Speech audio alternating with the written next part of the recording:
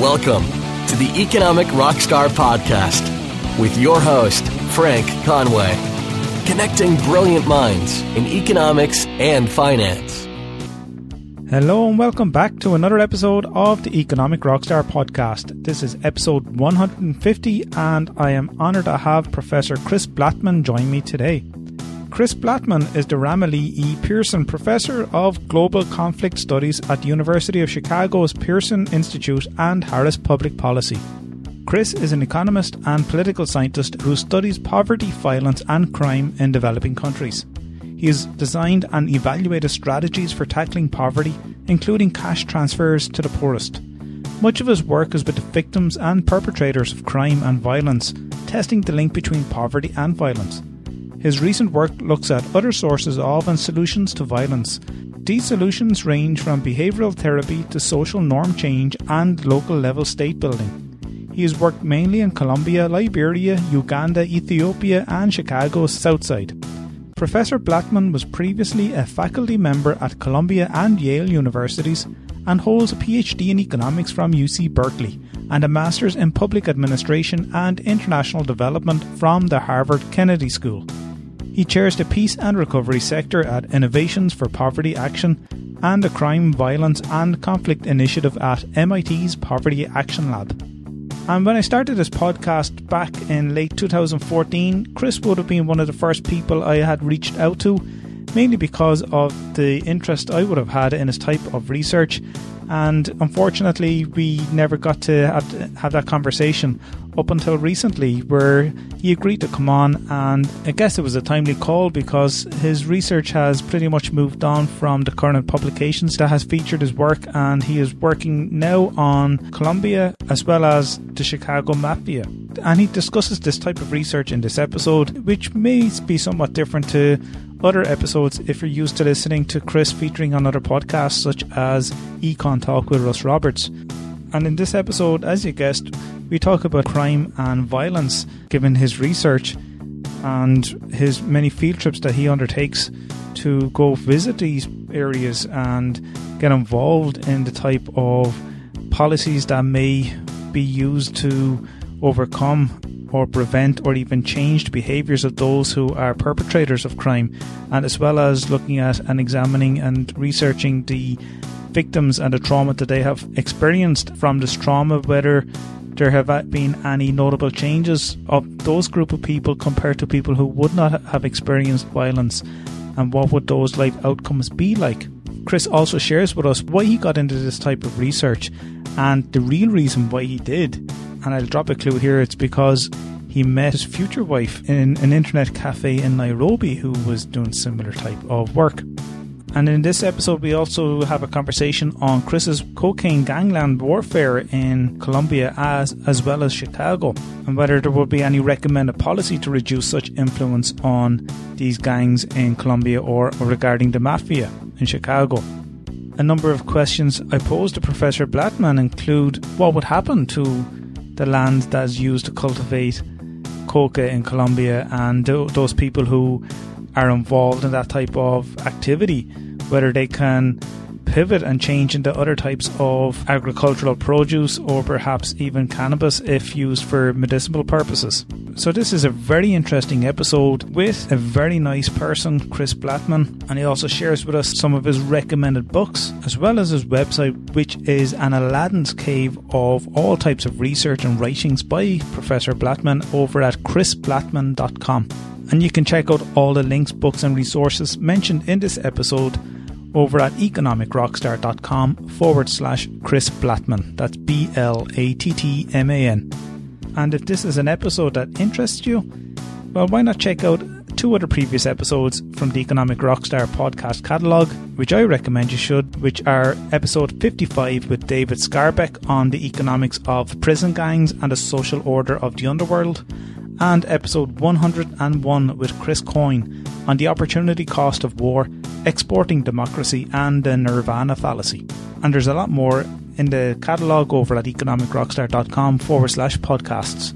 And if you haven't already done so, please subscribe on Apple Podcasts or wherever you get your weekly downloads.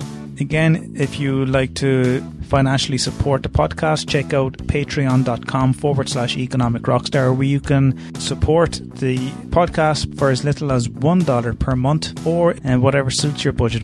I'd like to give a shout out to Professor Maria Mora, who is this week's supporter of the Economic Rockstar podcast, based on her contribution on Patreon. Thank you so much for your generous contribution, Maria. And Maria has previously featured on the podcast in episode 145, where she discusses Puerto Rican socio-economic outcomes in the US and the AEA mentoring program.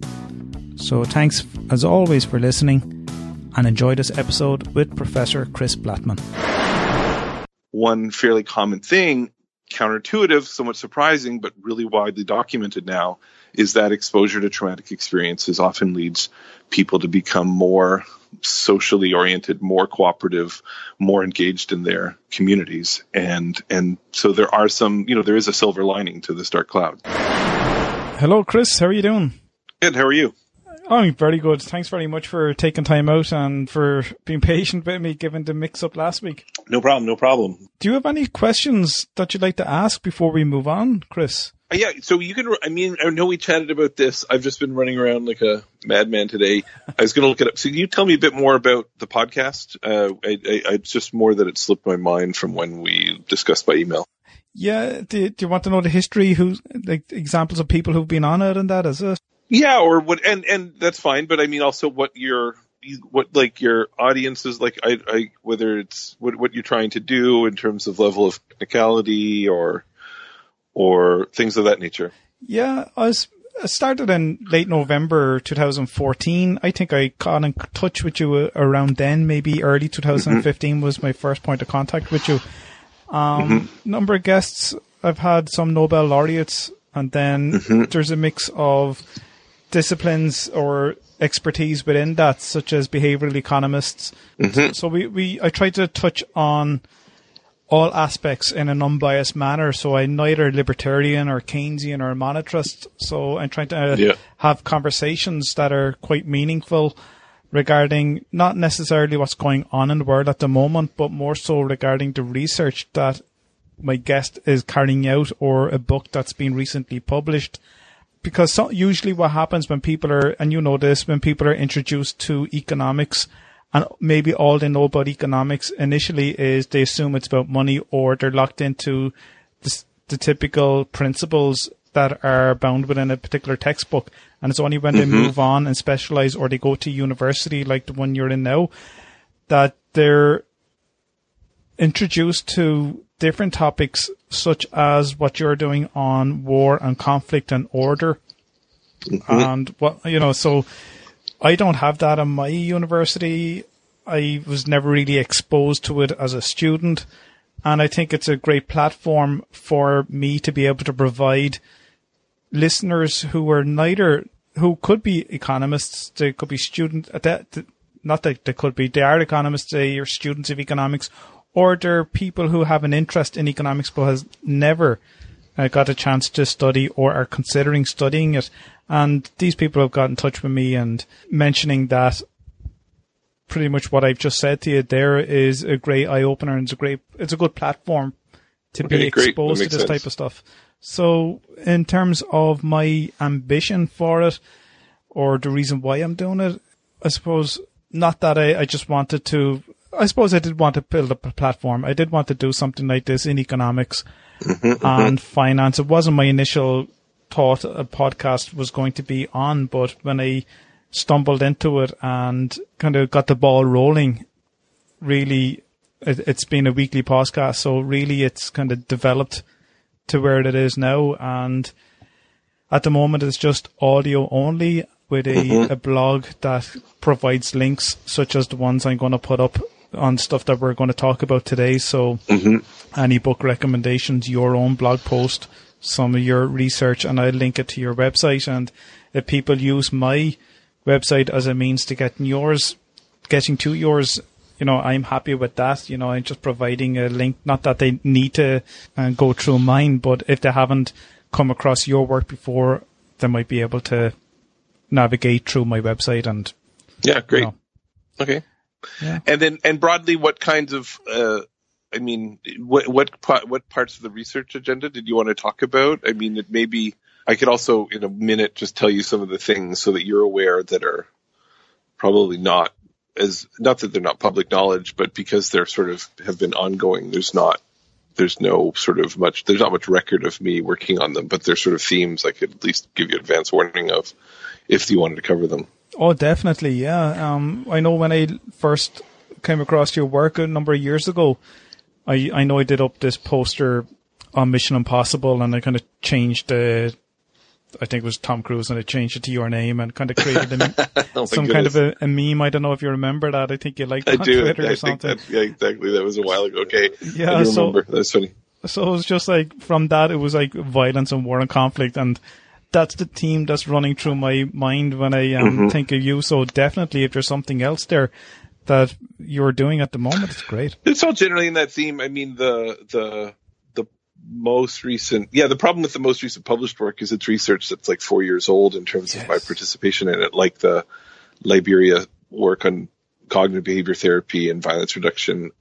So I would say basically the new projects I've been working on in Colombia, partly on policing and basically ways to reduce crime and violence through sort of routine city services. But I've also been studying how gangs operate and mafias operate, and then trying to think about new intervention design. I mean, no one's ever really been able to test interventions. There's never been any experimentation, at least formal experimentation, with anti-gang, anti-mafia interventions, and we're starting to do that. We've got one underway, and then we're also doing something here in Chicago that's related to the Liberia work, and that involves employment and cognitive behavior therapy at sort of turning off the most violent offenders. But then again, starting to also try to think about what are the sort of, how do you go up a level from the individual to the actual organized unit of crime, and think about what kinds of theories are driving its behavior, and then how you might use policy to reduce their influence. So I'd say that's been what's taking up most of my time. Yeah. In addition to, and then trying to write a book on all of this, but that's my goodness, it'll be a year before I have. If I have a finished draft in a year, it'll be a miracle. Well, given the amount of work that you do, based on, like, when I went into your website, it was like an Aladdin's cave of work. You know, there's so much there, research, blogs. Personally, I don't know how you do it, to be honest. And as I would do, I'd read up on some of the work in advance of a podcast. I don't do it as intensely as I had done before, because I prefer to have the natural flow of a conversation. And if something comes up, I'd like to be able to latch onto that point, develop that point further. But when I was looking through your website earlier on, one of the posts that I saw was the best book I ever read this year, or the best book I read this year, and it's called My Struggle Book 2, A Man in Love by Karl Ove Knausgaard, I think. Oh, right, yeah. And I said, right, I must have a read of that post. It's a short post, but there's an excerpt from it. I don't know whether it's an excerpt from a book or whether it was a quote. It must have been an excerpt from his book. Yeah, he's quite a powerful writer. Yeah, and it's like, I think any man or female, but this is coming from a perspective of a father, isn't it, with children, and he's saying that life, or not that life gets in the way, but when he has ambition to be creative or to write books, it becomes very difficult, hence the name My Struggle. And I think there's 6 books there. And I related to it, and it's something that you just alluded to there when you said if you get the book done within a year, it'll be a miracle. Yep. Is this something you struggle personally with, or do you put pressure on yourself? Because I do that a lot. Oh no, we all have. I mean, I don't. If you don't have that pressure on yourself, then I don't think any of these things happen. This is the only way. You just require a lot of self-motivation to write a book, or you need, I guess, a book contract with a looming deadline, which I have not given myself yet, but I think I'm going to need to give that to myself soon to also provide some external motivation. That's it. I think deadlines. I spoke about that with somebody recently, and it's the deadlines that really get you to complete the work when the pressure's on. Sometimes you just wonder how students actually do the papers that they do, but it's when that deadline is due, that due date, they get it done. Exactly. Professor Blattman, welcome to the Economic Rockstar podcast. Thanks for having me. I'm really honored to have you on the show. It's something that I was looking forward to for a number of years, to be honest. And I'd love to be able to talk to you about your work on crime and violence and any work that you're doing to date. Great. Firstly, I'd love to, I suppose, ease into the conversation by asking you, how did you get into this line of work? Do you mean how did I get into academia, or how did I get into the line of work and sort of on violence? I suppose on violence, but let's go back a step and find out how you got into academia. And then was there something there that triggered your decision to research on violence? Well, I guess in terms of academics, I was probably an undergraduate, and in my third or fourth year of university, having been more of a business degree and doing a lot of practicalities and not really enjoying it, and not having engaged, as many sort of intellectually rewarding courses as maybe a lot of people would get in university. It was much more of almost a trade-like degree. And then deciding I didn't want to do that, realizing I wasn't very good at the business aspect, I wasn't really enjoying it, and I switched my major, and I basically started taking just a lot of political science and economics classes. And it sort of opened up this. It was the first time I'd been excited about something in a long time. And I thought, well, how do I keep doing this? At the same time that I became really interested in issues of international poverty and inequality, that was what really called to me. And so I had that, I still had this aspiration then to try out academia. It would be a few years. I was still on this track. I had a job offer from a consulting firm in Toronto. So I still went there, and I worked there for a couple of years, but almost from the day I started at that job, I knew I was just biding my time to get basically the requirements I needed to be able to change paths. But you weren't exposed to much in terms of, say, economics in your undergrad level.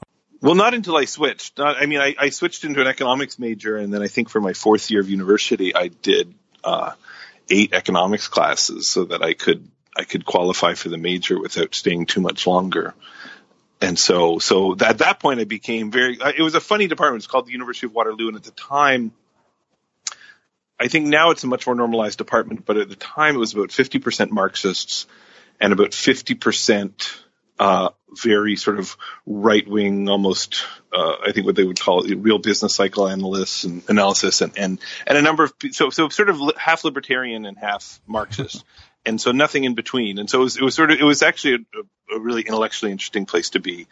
But I learned very little in terms of normal economics.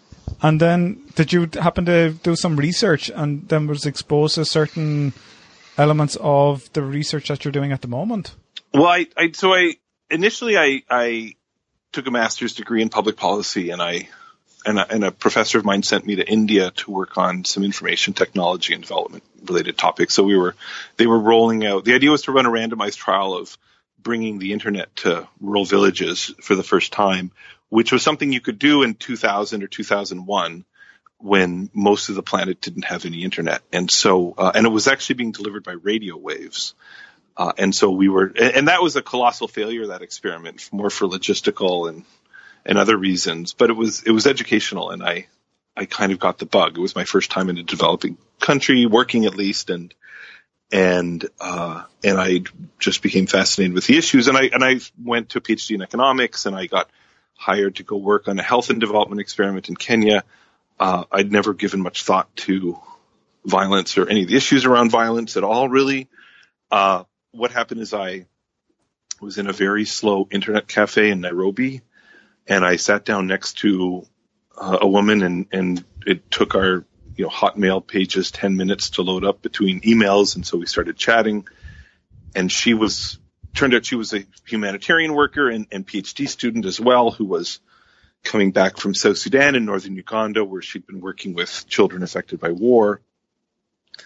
And we began talking, and one thing led to another, and about 6 or 8 months later, I followed her to northern Uganda, where we ended up we started a research project together on the impacts of war on children and the long run impacts of being a child soldier.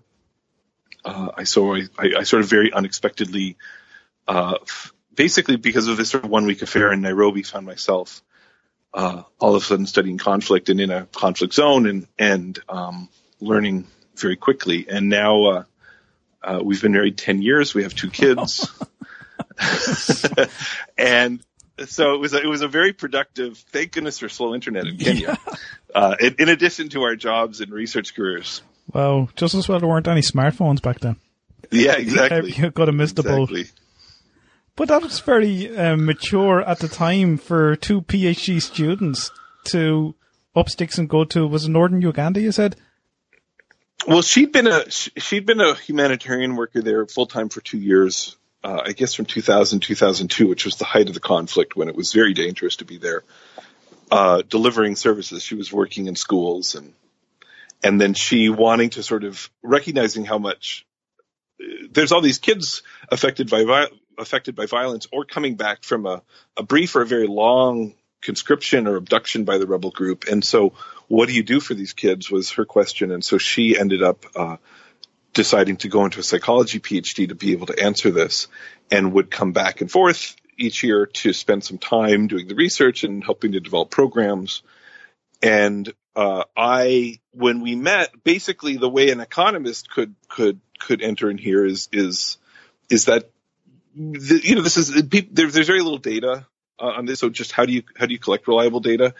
And then I suppose the important part from the perspective of someone who's more of an applied statistician like me is that it seemed that the people, like the exposure to violence and in particular the act of conscription by the rebel group, looked pretty idiosyncratic, or at least, after you account for a few things like the child's age or some aspects of the location or maybe some aspects of the household, children who are abducted and children who are not, it was sort of a quasi-random act, or so was the argument. And if you take that, then you can actually what we did is we followed kids 10 or 15 years after exposure to these acts, and we were able to say, so if we believe that this is sort of conditional on all these things, it's almost a random event of who's abducted and who's not, or who's exposed to this violence and who's not, then we can say what is the long run impact of this exposure on your labor market performance, on how much education you obtain, on long run psychological trauma,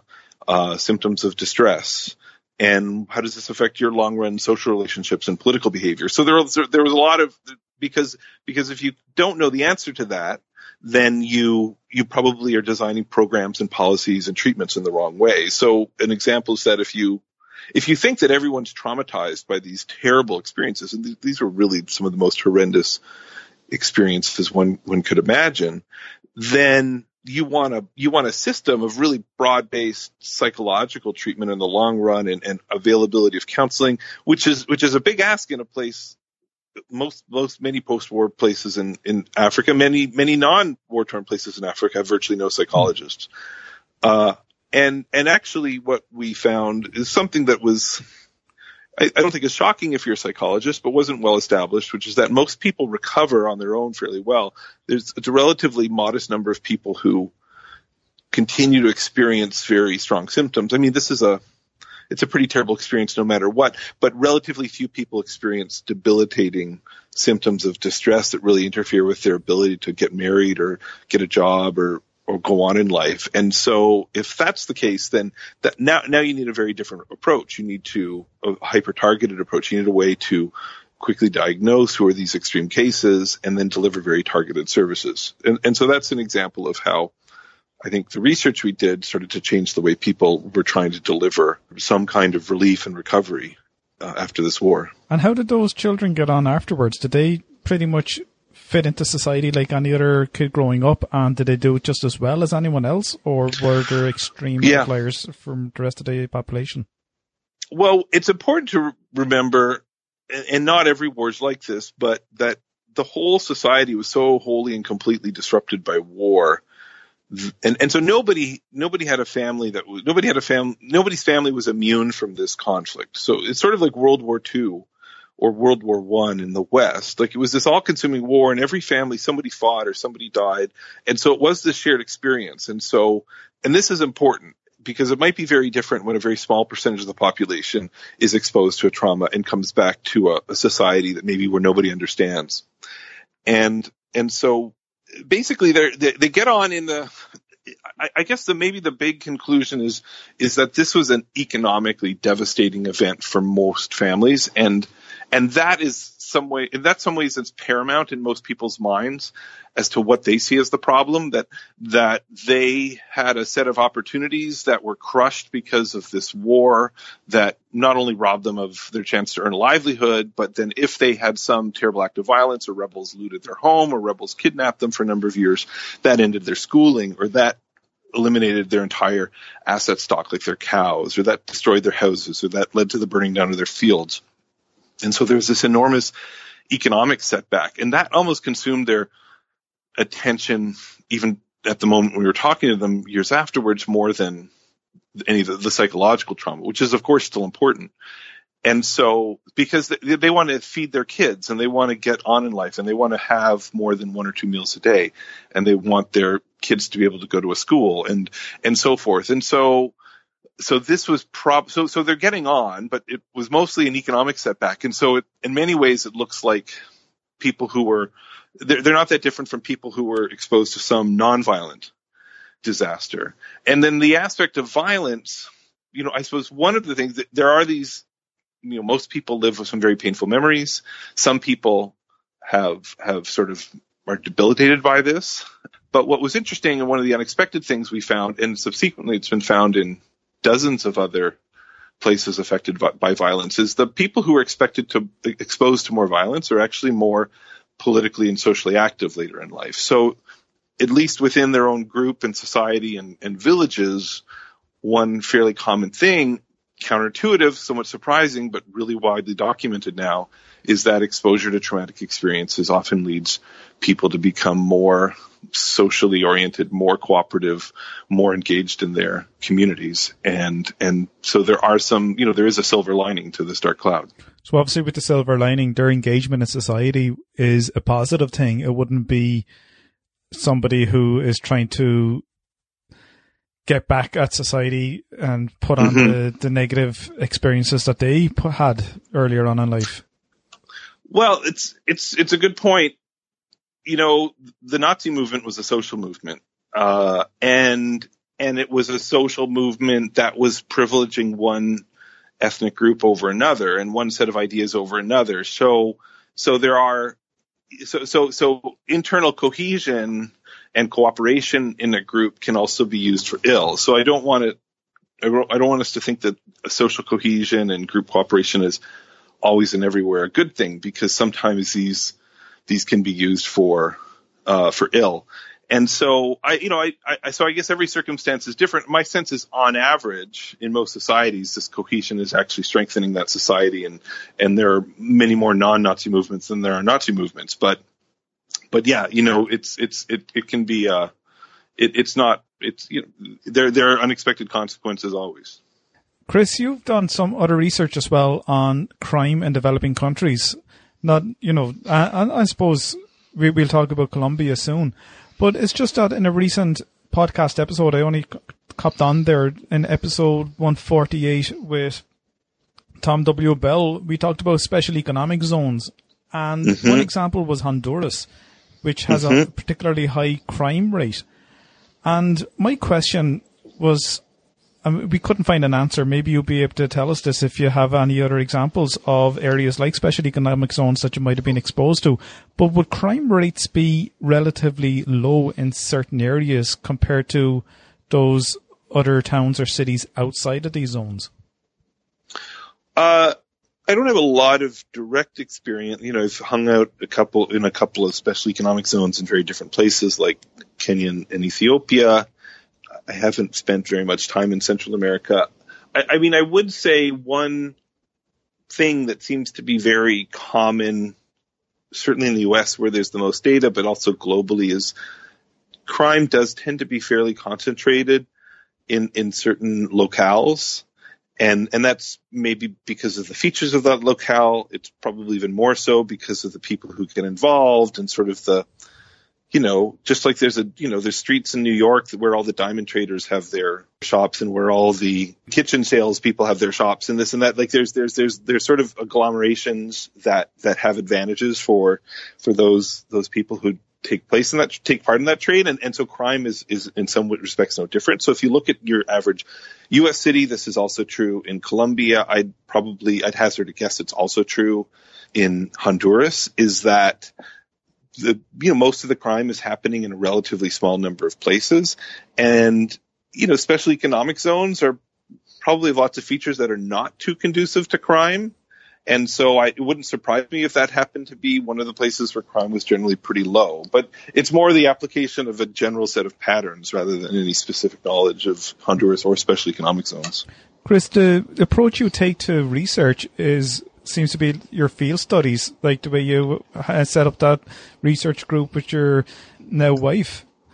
Mm-hmm. How is it, like, do you feel anyway, you talk about psychological treatment and all that. Have you been exposed to certain traumas in some countries where your research has actually taken you to, or even mm-hmm. not even physical or verbal, but even listening to those people who have experienced the trauma, and that could have a certain effect on you? And how do you deal with that? Yeah, I haven't had, fortunately, I haven't really ever been in a very unsafe situation myself. To be honest, I don't, I wouldn't work somewhere that's extremely dangerous. It's not really clear that it's worth putting myself at risk, let alone, I need to hire huge teams to run these studies. So very seldom am I comfortable putting other people at risk. I don't want to hire a local or international research assistant to put themselves in a situation of risk. So for that, I don't work generally in Iraq or Afghanistan or maybe, the corner of Nigeria where Boko Haram is, which I do think are genuinely dangerous places to do research. The places where I'm working, like south side of Chicago or Medellin, Colombia, or post-war areas in Uganda or Liberia, for example, they weren't danger free, but they're perhaps no more dangerous than working in a high crime part of town in any city in the world that has these problems. And so I wouldn't see my work in Southside Chicago as any more dangerous than northern Uganda during the war. But I think you raise a good point, which is that hearing these secondhand stories often, a lot of prior to doing more of the quantitative work or running experimental interventions, I tend to spend a lot of time. This was true in northern Uganda and Liberia. It's true now in Chicago and Colombia, just talking to a lot of people. Sometimes they're victims. More often in recent years, they've been perpetrators. I haven't found it traumatizing. It's very difficult to process sometimes. I think you do become accustomed to it after a while, which has its own, in some sense, that can be frightening in itself. You have to sometimes remind yourself that you have to sort of keep yourself from getting desensitized is perhaps more important than protecting yourself from trauma, because once you've heard someone talk about like a rebel abduction or a gang shooting of their relative or of themselves for the 20th time, you begin to think, oh, this sounds very familiar. I'm not really learning anything new. And that's a very callous reaction. It's a natural reaction, but it's a callous one. And so I think protecting myself from callousness has maybe been more important than protecting from trauma. I suppose it's important for research as well when you're doing your work that you protect yourself from that, and also the emotional aspect of it as well. If you wouldn't want to have it necessarily play into the writing of your report. Yeah, it's a tough. I mean, if anything, if you go to an academic conference that's touching on something to do with war violence, you will see people who are very detached, even those of us who are not that detached from the situation, presenting these horrifically, they'll code some act like rebel conscription or torture or something into a variable, and they'll be analyzing. And this is useful. This is important.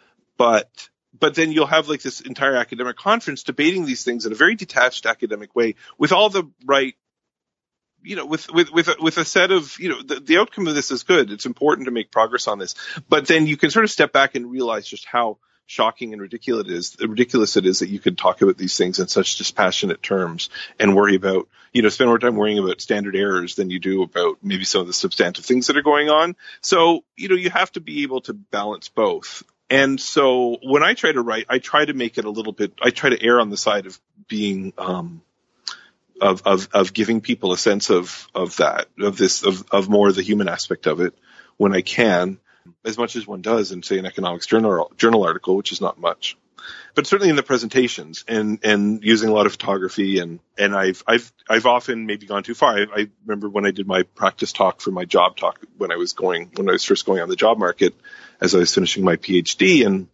and literally moved one of the professors in my unwittingly, but literally moved one of the professors in my seminar to tears. And, people were like, this is great, but, I actually had to learn to dial some of it back because I forget that other people are not desensitized to some of these things in the same ways that I may have become.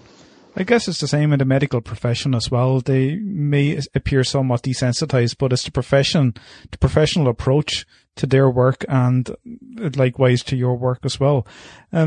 Your research now currently is gone into Latin America to Colombia. Mm-hmm. And I guess with any natural resource, I don't know if it's coming from this, but any natural resource like oil, there tends to be some conflict. In Colombia, you have the opiate trade or drugs, and then there's a lot of gang warfare. This is maybe incorrect for me to say something like this, but it's the perception that is put out there when we hear about some Latin American countries like Colombia. And why did you draw attention toward Colombia? And what is your ongoing research on this country? Right. So I spent 5 years working in northern Uganda. I still have some involvement there, but I was really intensely focused there for 5 years, and I was closely focused on working in Liberia for 5 years. And at that point, I was looking for somewhere new to work. I think I wanted to understand perpetrators. I wanted to understand more organized armed groups. And actually, the two places I was working, Uganda and Liberia, were not very good places to study that, in part because the groups weren't particularly organized and in part because they were becoming very successful examples of peace and stabilization. And so that's a terrific thing for the world. That's not a good thing for my research. And so disappointment for you. Well, I did have to sort of look, I had to say, well, I need to sort of move to places where I think there's actually going to be a lot of organized armed groups for a while, because otherwise, what else, And so, at the same time, I have young children now, and trying to do field work while having young children is tricky. You have less time. So things that aren't as far away or places you can bring your family are very important. And so to be quite honest, I started saying, well, where are the places that have, what are the very violent countries in the world with organized armed groups where I can also bring my family? And this becomes a very short list. I can't believe I'm hearing this. So that was actually, but this is because and my wife runs the research department for a large humanitarian organization, and we can't bring the family most of those places, like Congo. You're not going to bring your kid, maybe to Kinshasa, but that's not where you need to be working. Yeah. So I think it came down to sort of the Syria region, like Jordan, Lebanon, Colombia, Mexico, and Indonesia, and maybe Kenya. And so I actually did exploratory trips. I spent 2 or 3 weeks in Kenya looking for ideas, and then I spent a few weeks in Colombia, and I was going to do a sort of a tour of each of these places and seeing which ones seemed to be promising and where opportunities would come up. And Colombia, within weeks of being there, just developing relationships and colleagues and ideas, and just a whole bunch of things flourished. And so I've actually started to just only after like 3 years later, I'm only now starting to continue my tour of alternative places from the perspective of long-term project building and trying to understand this. So I'm starting some things in India. I might spend some of the summer in Jordan, but I'm spending most of my time in Colombia these days when I'm not in the country. And so, yeah, it's a peculiar kind of calculus for finding field sites. So when you're looking for these field sites within Colombia, so you've narrowed it down to a country, you have to maybe go into a city and an area within that. Do you approach gang members or mafia members? How do you build trust there? Right. Well, no, I mean, every place is going to be different. The luxury that I enjoyed, or the advantage I enjoyed in Colombia, is there's an incredibly well-developed academic and policy community. I mean, in many ways, it's a developed country. Certainly the cities are extremely high income and high levels of education, really capable collaborators, both in the policy and the academic space. And so I started off by building a few lucky relationships with some fabulous local academics, both a couple of professors and some PhD students, where we had shared interests. And then in one case, one of those professors, Daniel Mejia, who I sort of hit it off with right away, 6 months later was asked to leave academia to become essentially the head of security for a deputy mayor-like position for the city of Bogota, to be in charge of security. So in the U.S., this would be like a chief of police kind of position, except it's a civilian, not a police or military position in his case, or in the case of Colombia. And so that opened up a ton of opportunities where he said, all right, let's do some ambitious things. And at the same time, he also said, I need you to take my students because I need someone to advise them because I won't be able to do this anymore. And one of them, a guy named Santiago Tobon, we just hit it off fabulously. And he's from the second city in Medellin. And we decided to just go hang out in Medellin for a week together and talk to government officials and talk to things and try to figure out how things work. And within days of being there, realized it was totally different than a place like Bogota, where there's very little organized crime. It's a very peaceful city in many ways. But Medellin has a set of very well-organized gangs and cartels. So there's hundreds of street gangs at the local level that tightly control local territory, tightly control those communities. They regulate a lot of the legal markets. And in addition to running the illicit markets, they play a role in governing the communities. So if you need a dispute resolved, if you have you go to the gang, they're called combos. You go to the combo and not the police probably. If you have a noise complaint, you probably go to the combo. The combo is probably doing more day-to-day policing than the actual police and so forth. So, and then this was so fascinating to us, we then had to spend weeks trying to figure out, and months. We've basically spent the last 2 years just trying to figure out how it works. So we're now running some experimental interventions with the city government where we identified really promising interventions to counter gang rule in these neighborhoods. But that was the product of a still ongoing 1 or 2 year, you don't mess around in that kind of situation without knowing how things work. And nobody, even someone like Santiago, who is from Medellin, who's a crime expert, had run a lot of projects in Medellin, really had any idea what was going on. Nobody does. You have to sort of dig. There's only a few people who really understand it.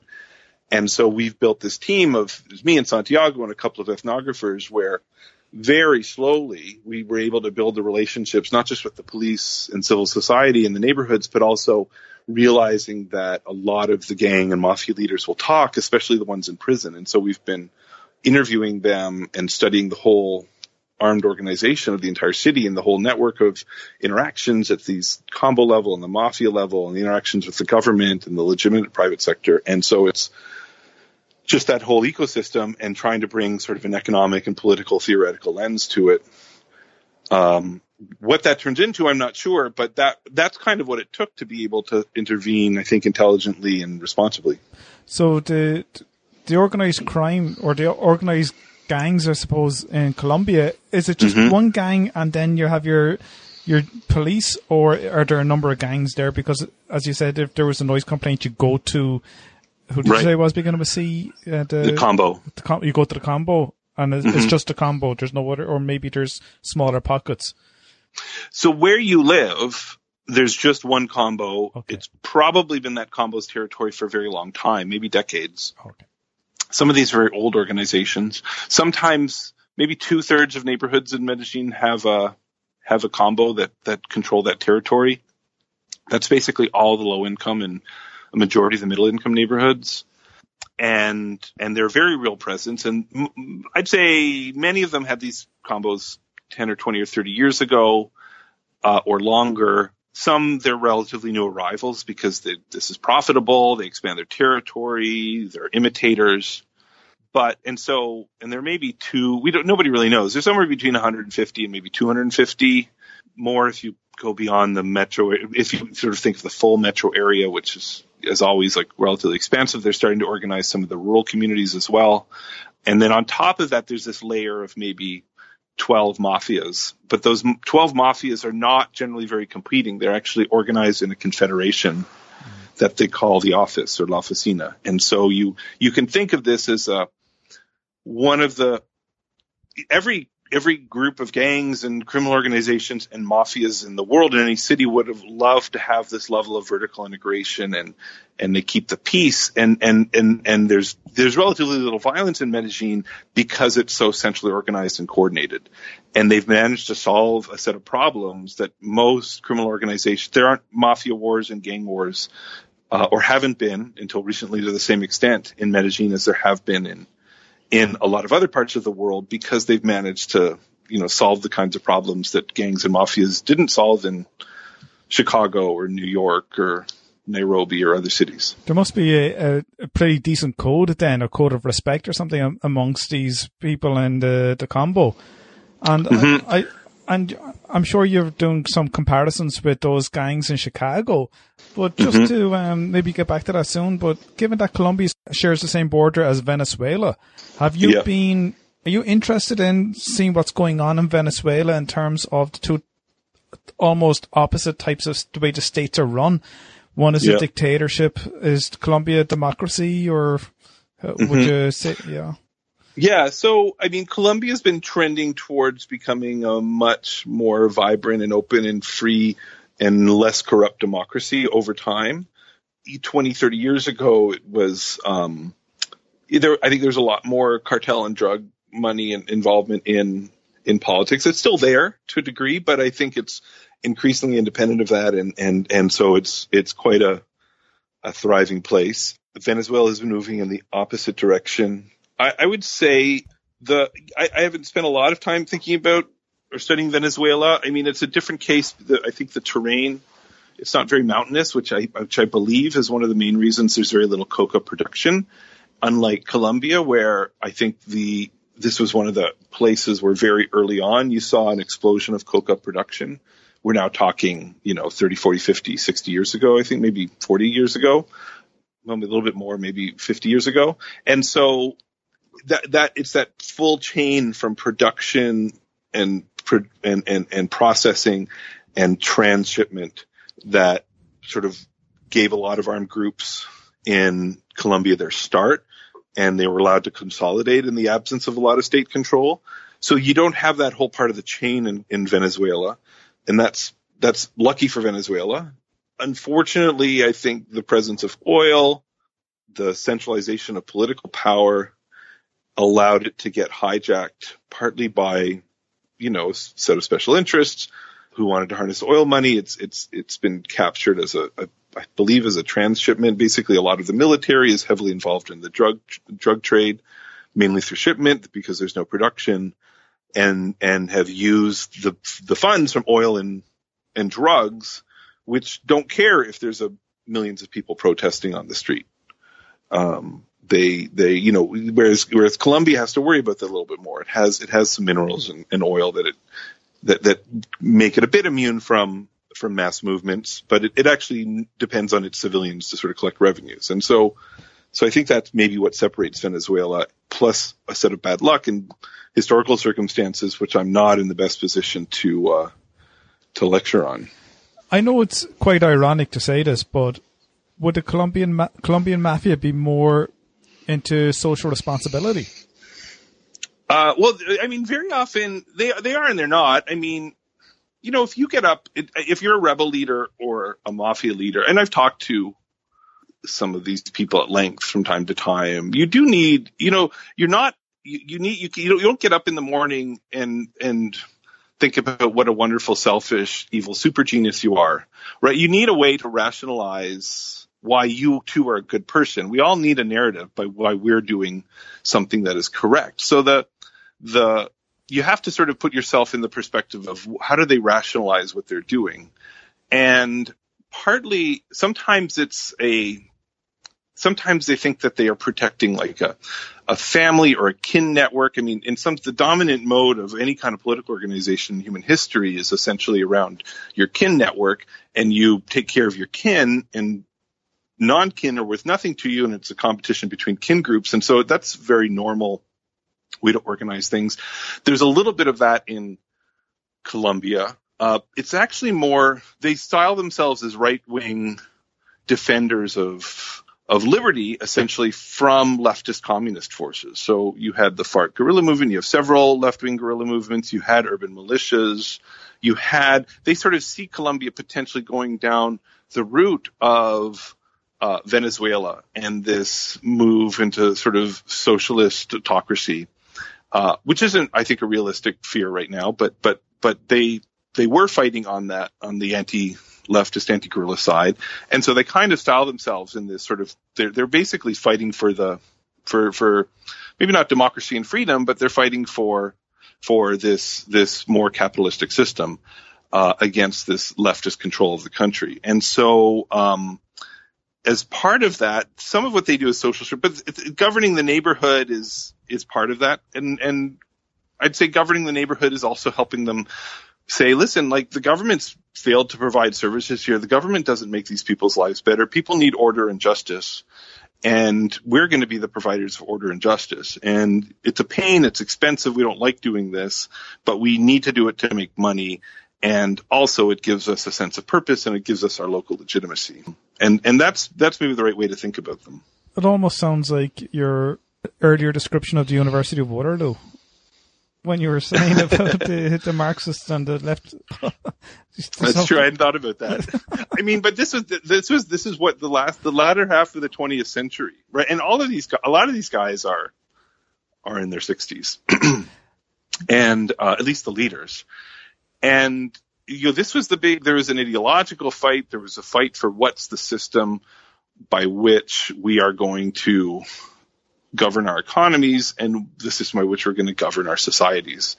And it was a big, brutal fight, and it went on more violently and for a longer period in some places than others. It got tied up in the drug trade in Colombia, which was one of the things that allowed it to persist for so long.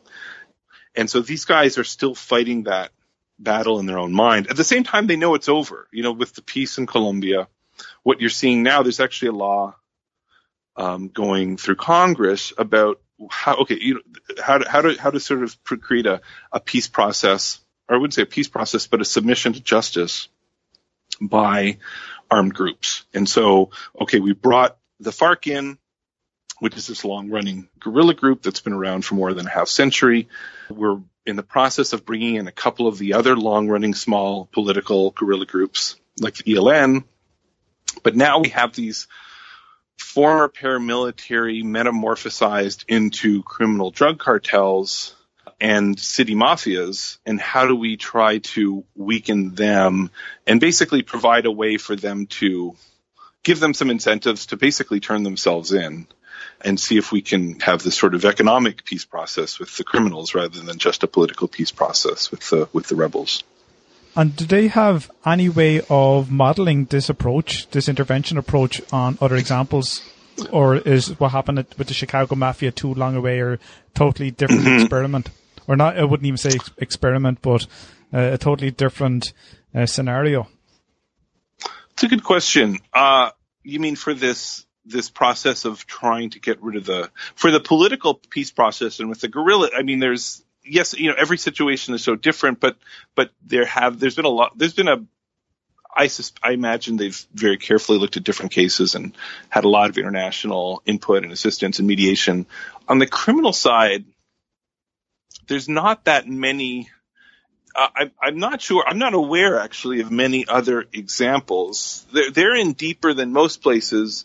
I suppose if you think about the mafia in the U.S. in the decades after Prohibition, which bears some resemblance to, that was Prohibition in the U.S., which outlawed alcohol production and sale, was as soon as you take any product in the world that people demand and you ban its sale and use, you have ceded an entire market to the black, to the black market. It's that all of those transactions, there's an enormous demand for alcohol, or in this case, in the modern case, drugs. All of those markets demand mediation in some ways. Someone has to, enforce contracts between buyers and sellers. Someone has to provide credit. Someone has to provide insurance. All of these sort of very basic things that we take for granted at every step of that production and marketing chain requires contracting between all sorts of parties. And there's a lot of profits to be made. And so organizations that are not the government that come in and are willing to use violence or coercion have a huge advantage, because not only can they can basically capture these profits if they sort of respond, if they supply order in response to this demand for order. And so they regulate contracts, they regulate the trade, they provide credit, they provide insurance, and they do all of these things that smooth functioning free markets demand institutionally. And so when you seed marijuana production and sale, or cocaine production and sale, or alcohol production and sale, you provide this huge opportunity for violent armed groups to rise up. And so this is what happened in the U.S. in Prohibition. It took decades of sustained law enforcement, decades and decades, before that has come down to a level in which I think the Mafia are no longer a major factor in the economic and political life of most U.S. cities, almost a century later. And it'll be just that long in Colombia, if not longer. And so, but that's not, saying you need to fight them through a sustained, nationally coordinated law enforcement strategy for 6 decades isn't very helpful to a policymaker who needs to get reelected in 4 years. So they're often looking to much more, short-term solutions as well. I guess every place is unique anyway. You had your prohibition and that's what gave rise, I suppose, to give more power to the Chicago Mafia. In Ireland, I suppose Ireland is a unique case as well. And our president, Higgins, last year offered the Colombian President Santos help in being a bridge between Colombia and the EU in rebuilding or helping out with the peace process there, because we had our own with Northern Ireland. So we had the paramilitaries there in Northern Ireland who would be similar to the FARC rebels in a way, and in terms of the guerrilla warfare that is going on or had been going on quite recently in Colombia, and more so in the 70s and 80s, perhaps the early 90s in Ireland. So I suppose there isn't one solution or one model that kind of fits all. They have to be quite sensitive depending on the system that's built up, like the hierarchy in the Mafia in Colombia. It's very hard to break down unless you offer something to allow them to disband in a way and let go, really.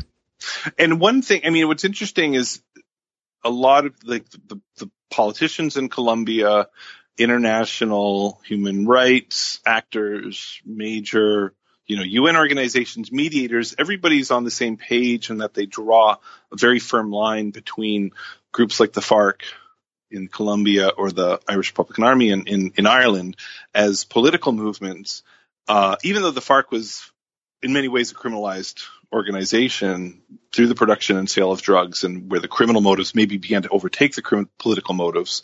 Not something that happens in many insurgencies, sometimes not uncommon either.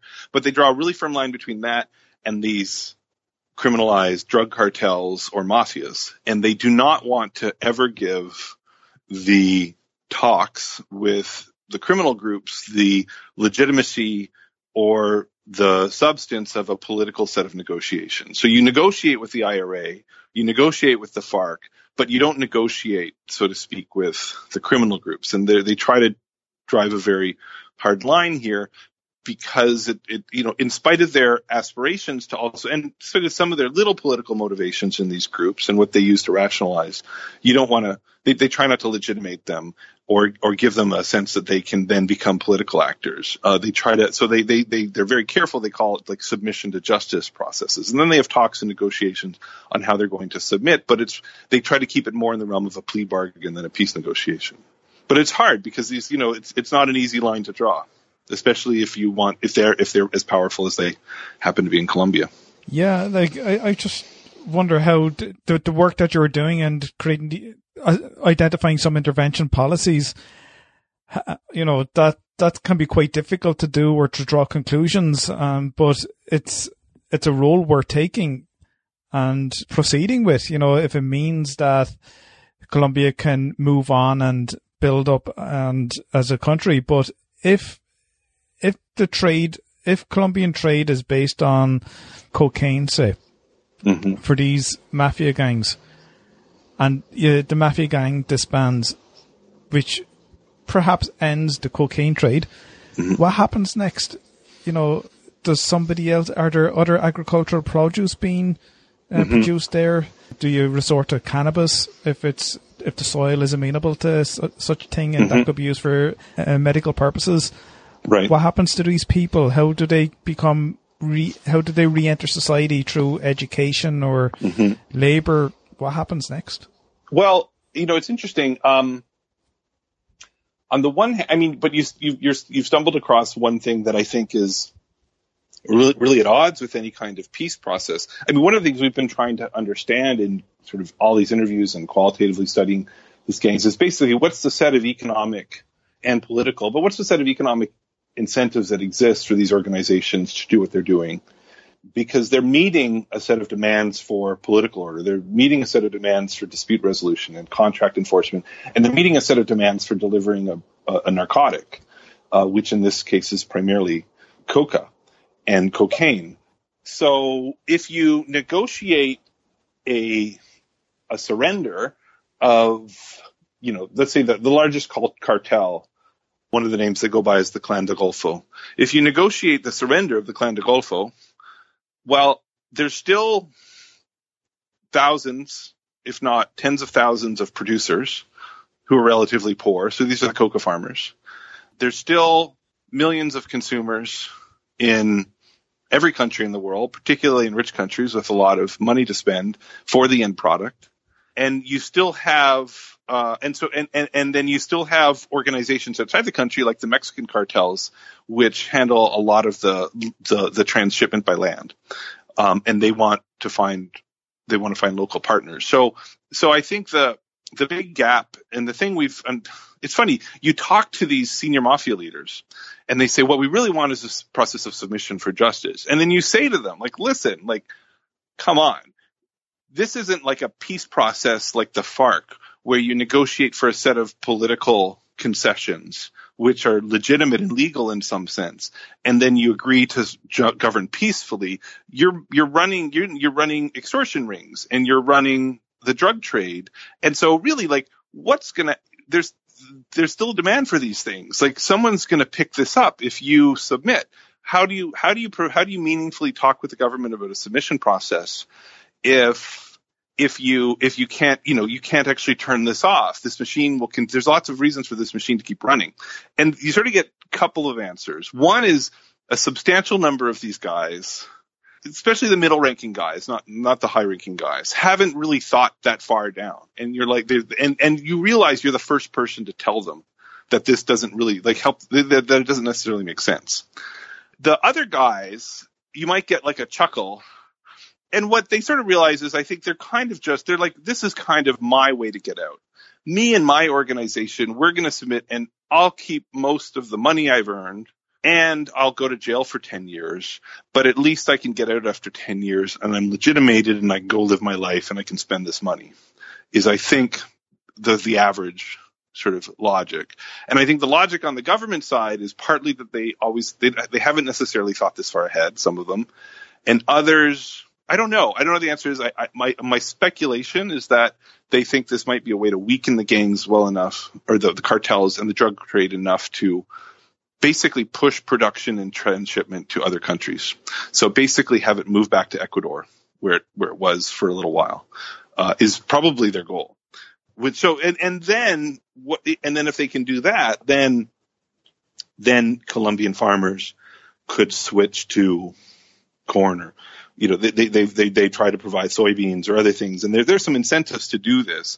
Right now, while that market exists, it's so much more profitable to do coca, even with the risks, even with the mafias and the cartels shaving off most of the profits, and even with the fact that there's some risk of a crop spraying campaign that would just eradicate your whole crop for that season.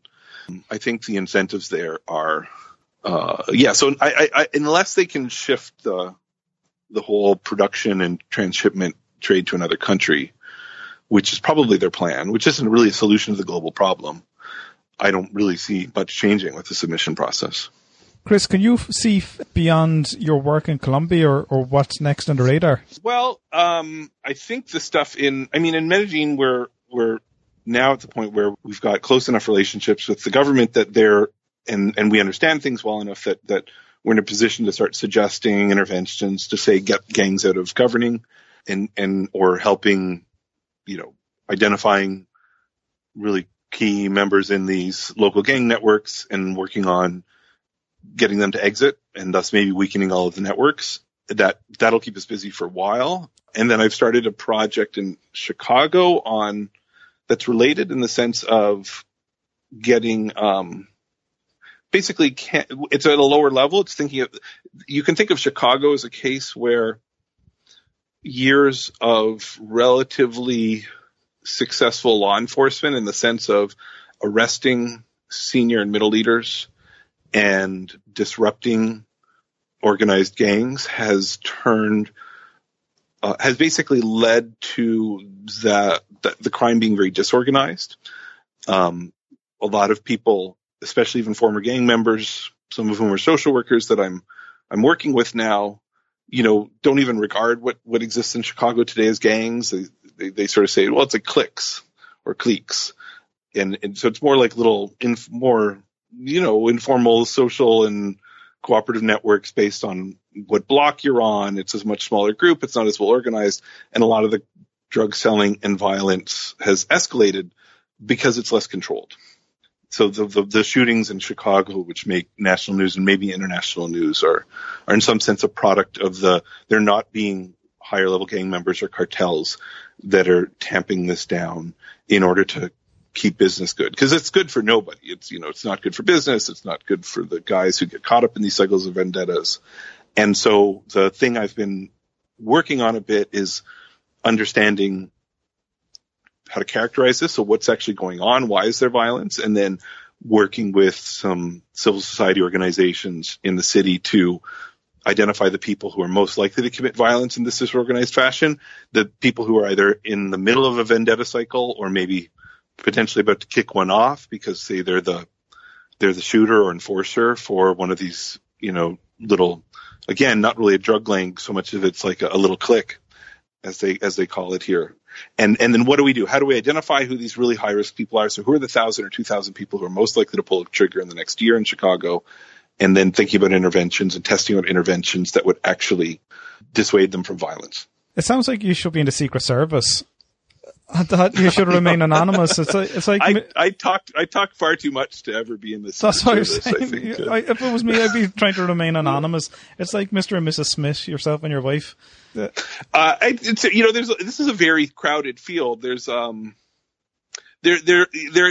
you get into this area, there's enough violence, and you get to a city like Chicago, where a third or more of the population of the city lives in neighborhoods that are extremely violent by any normal standard. Yeah, there's thousands of people out there every day trying to figure out a way to make the neighborhood more safe.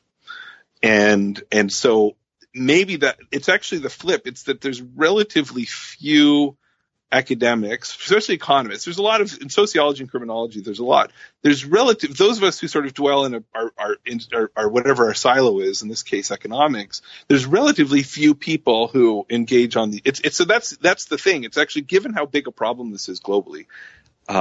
This is the major cause of death in a lot of countries, in a lot of cities. It's certainly the major cause of death for any young person in the U.S. typically. Why is it exceptional to say, you know what, we need to understand how these organizations work. We need to understand the economic incentives. We need to be studying the interventions. And to do that effectively, we need to be going and spending a lot of time in these places to figure out how it all works and talking to these people and treat them like normal people.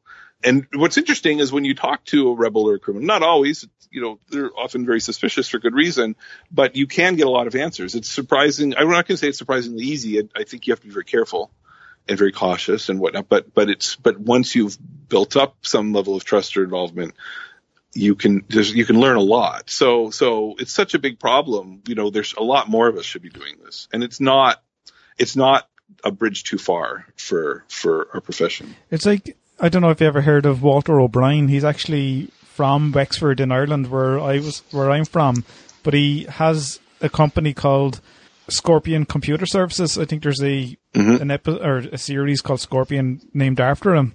But he works for the US military and NASA and so on, and he's based in the US at the moment. But it's like you should get in touch with him on how to dismantle gang crimes. And also on one of your bios, I think of more of an informal bio, you mentioned that you had one of the best jobs in your early years as a rock climber instructor and a music store salesman. And you're considered less cool ever since. But I don't know if people would agree with you on that. And how do your students see you or perceive you when you come back with these stories through your research and your field study trips? And I shouldn't say trips because it's more than that. Yeah, I don't know. I guess, I mean, it's, well, my classes are sometimes there's a lot more math probably than, maybe they would like more stories. I guess I mentor a lot of students to work on this as well. I think it's hard to know how to I fell into this very much by accident, and I didn't have anyone. It's not quite true. There are a couple of guys who were 2 or 3 years older than me, who were they're political scientists who were very economistic in their approach. A guy named Jeremy Weinstein at Stanford and McCartan Humphreys at Colombia, who's Irish as it turns out.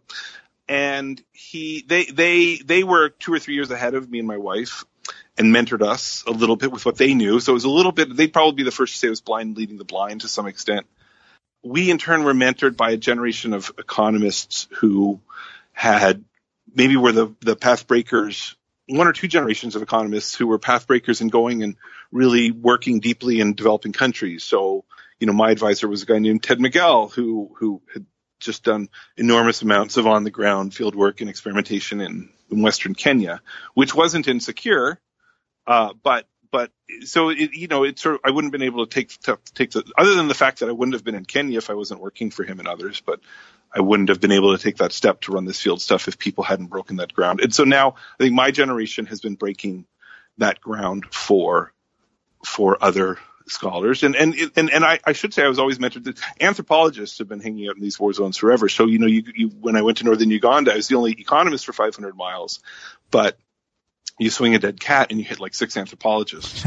and many of them, a lot of what I know and a lot of my whatever meager qualitative field skills I have, I learned from them. And so now I think if you see people, you look at the PhD applications and the master's students applications of the young kids that are now applying in, and their mindset has totally changed. They've seen a set of people like my predecessors and me and now my students and so on. And now they're like, oh, this is the new normal. And so people are going out. And so if anything, we have to be very cautious. And actually now we have to get people to sort of tamp down their youthful enthusiasm and lack of risk aversion and actually do this responsibly. There's sometimes you now go to humanitarian crises and conflict zones.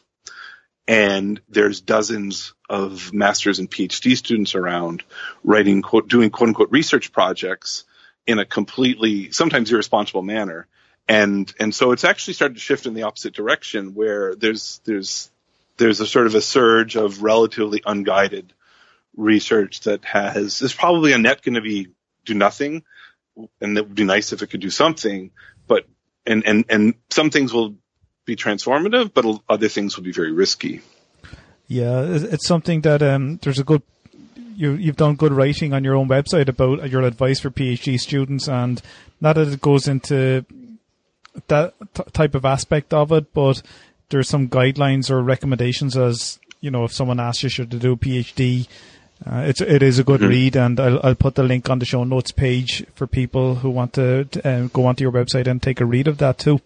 Yeah, and I and other people have started. I mean, I have an old blog post on whether you should do research in a conflict zone and how to think about it.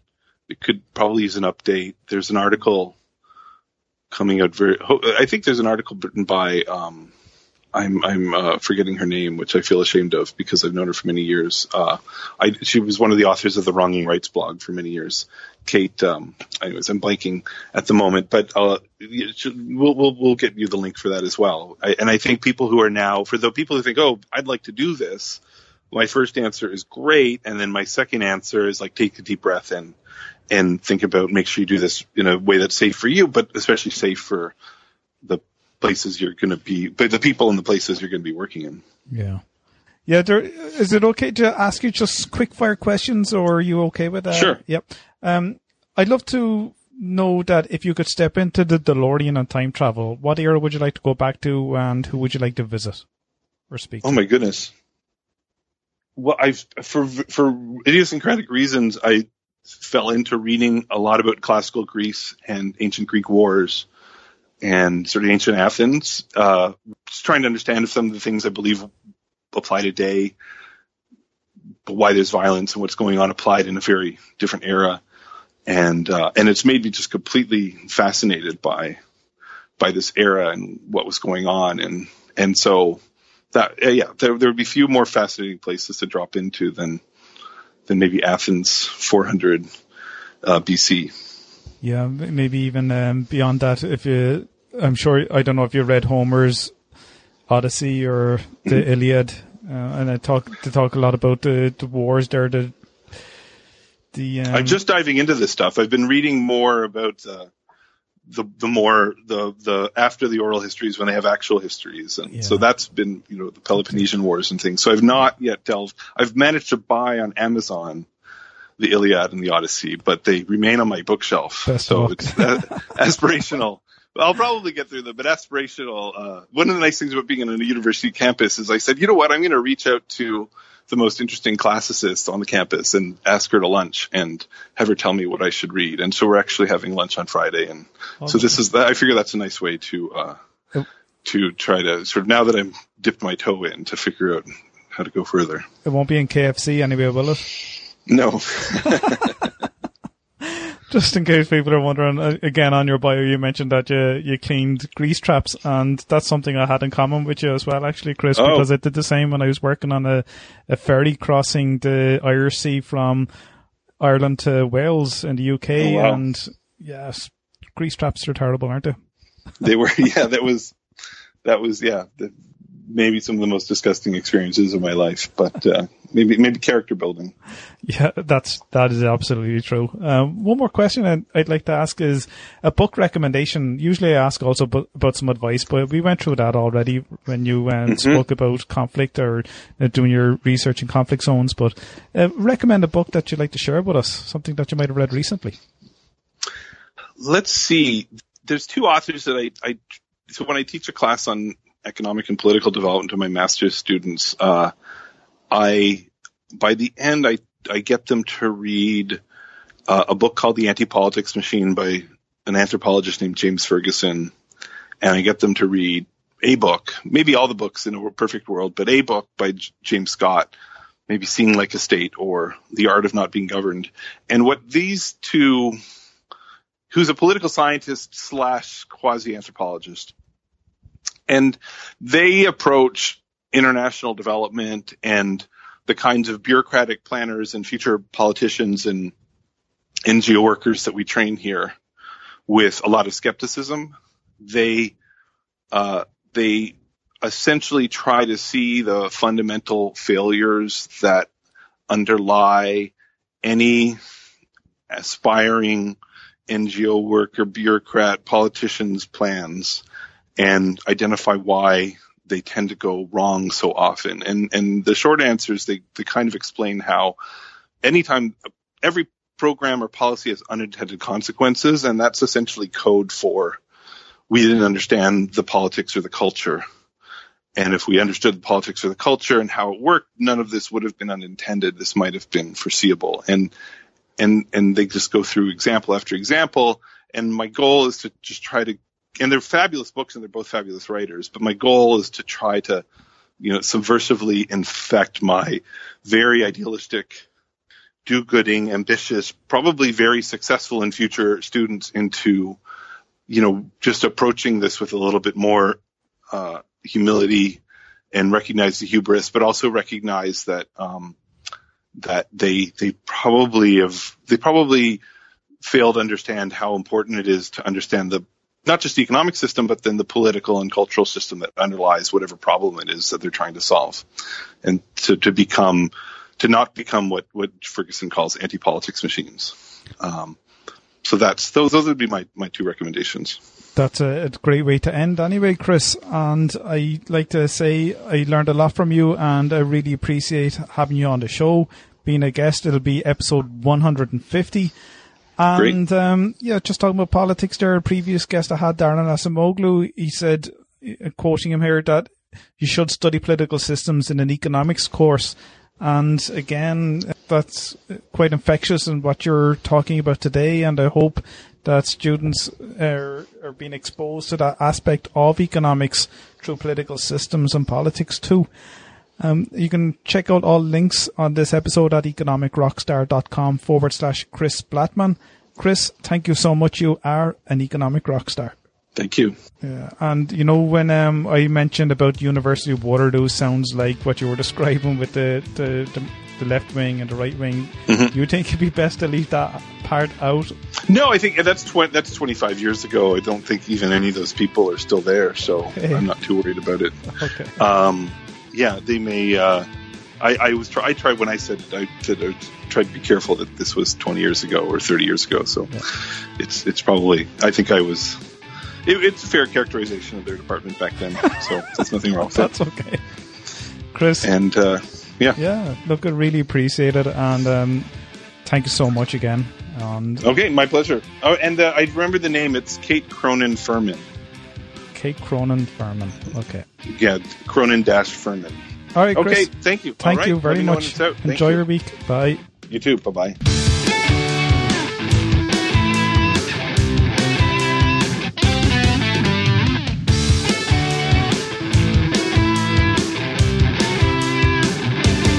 Economic Rockstar is a free podcast that does not exclude anyone from listening as long as they have a device to listen, download, or stream.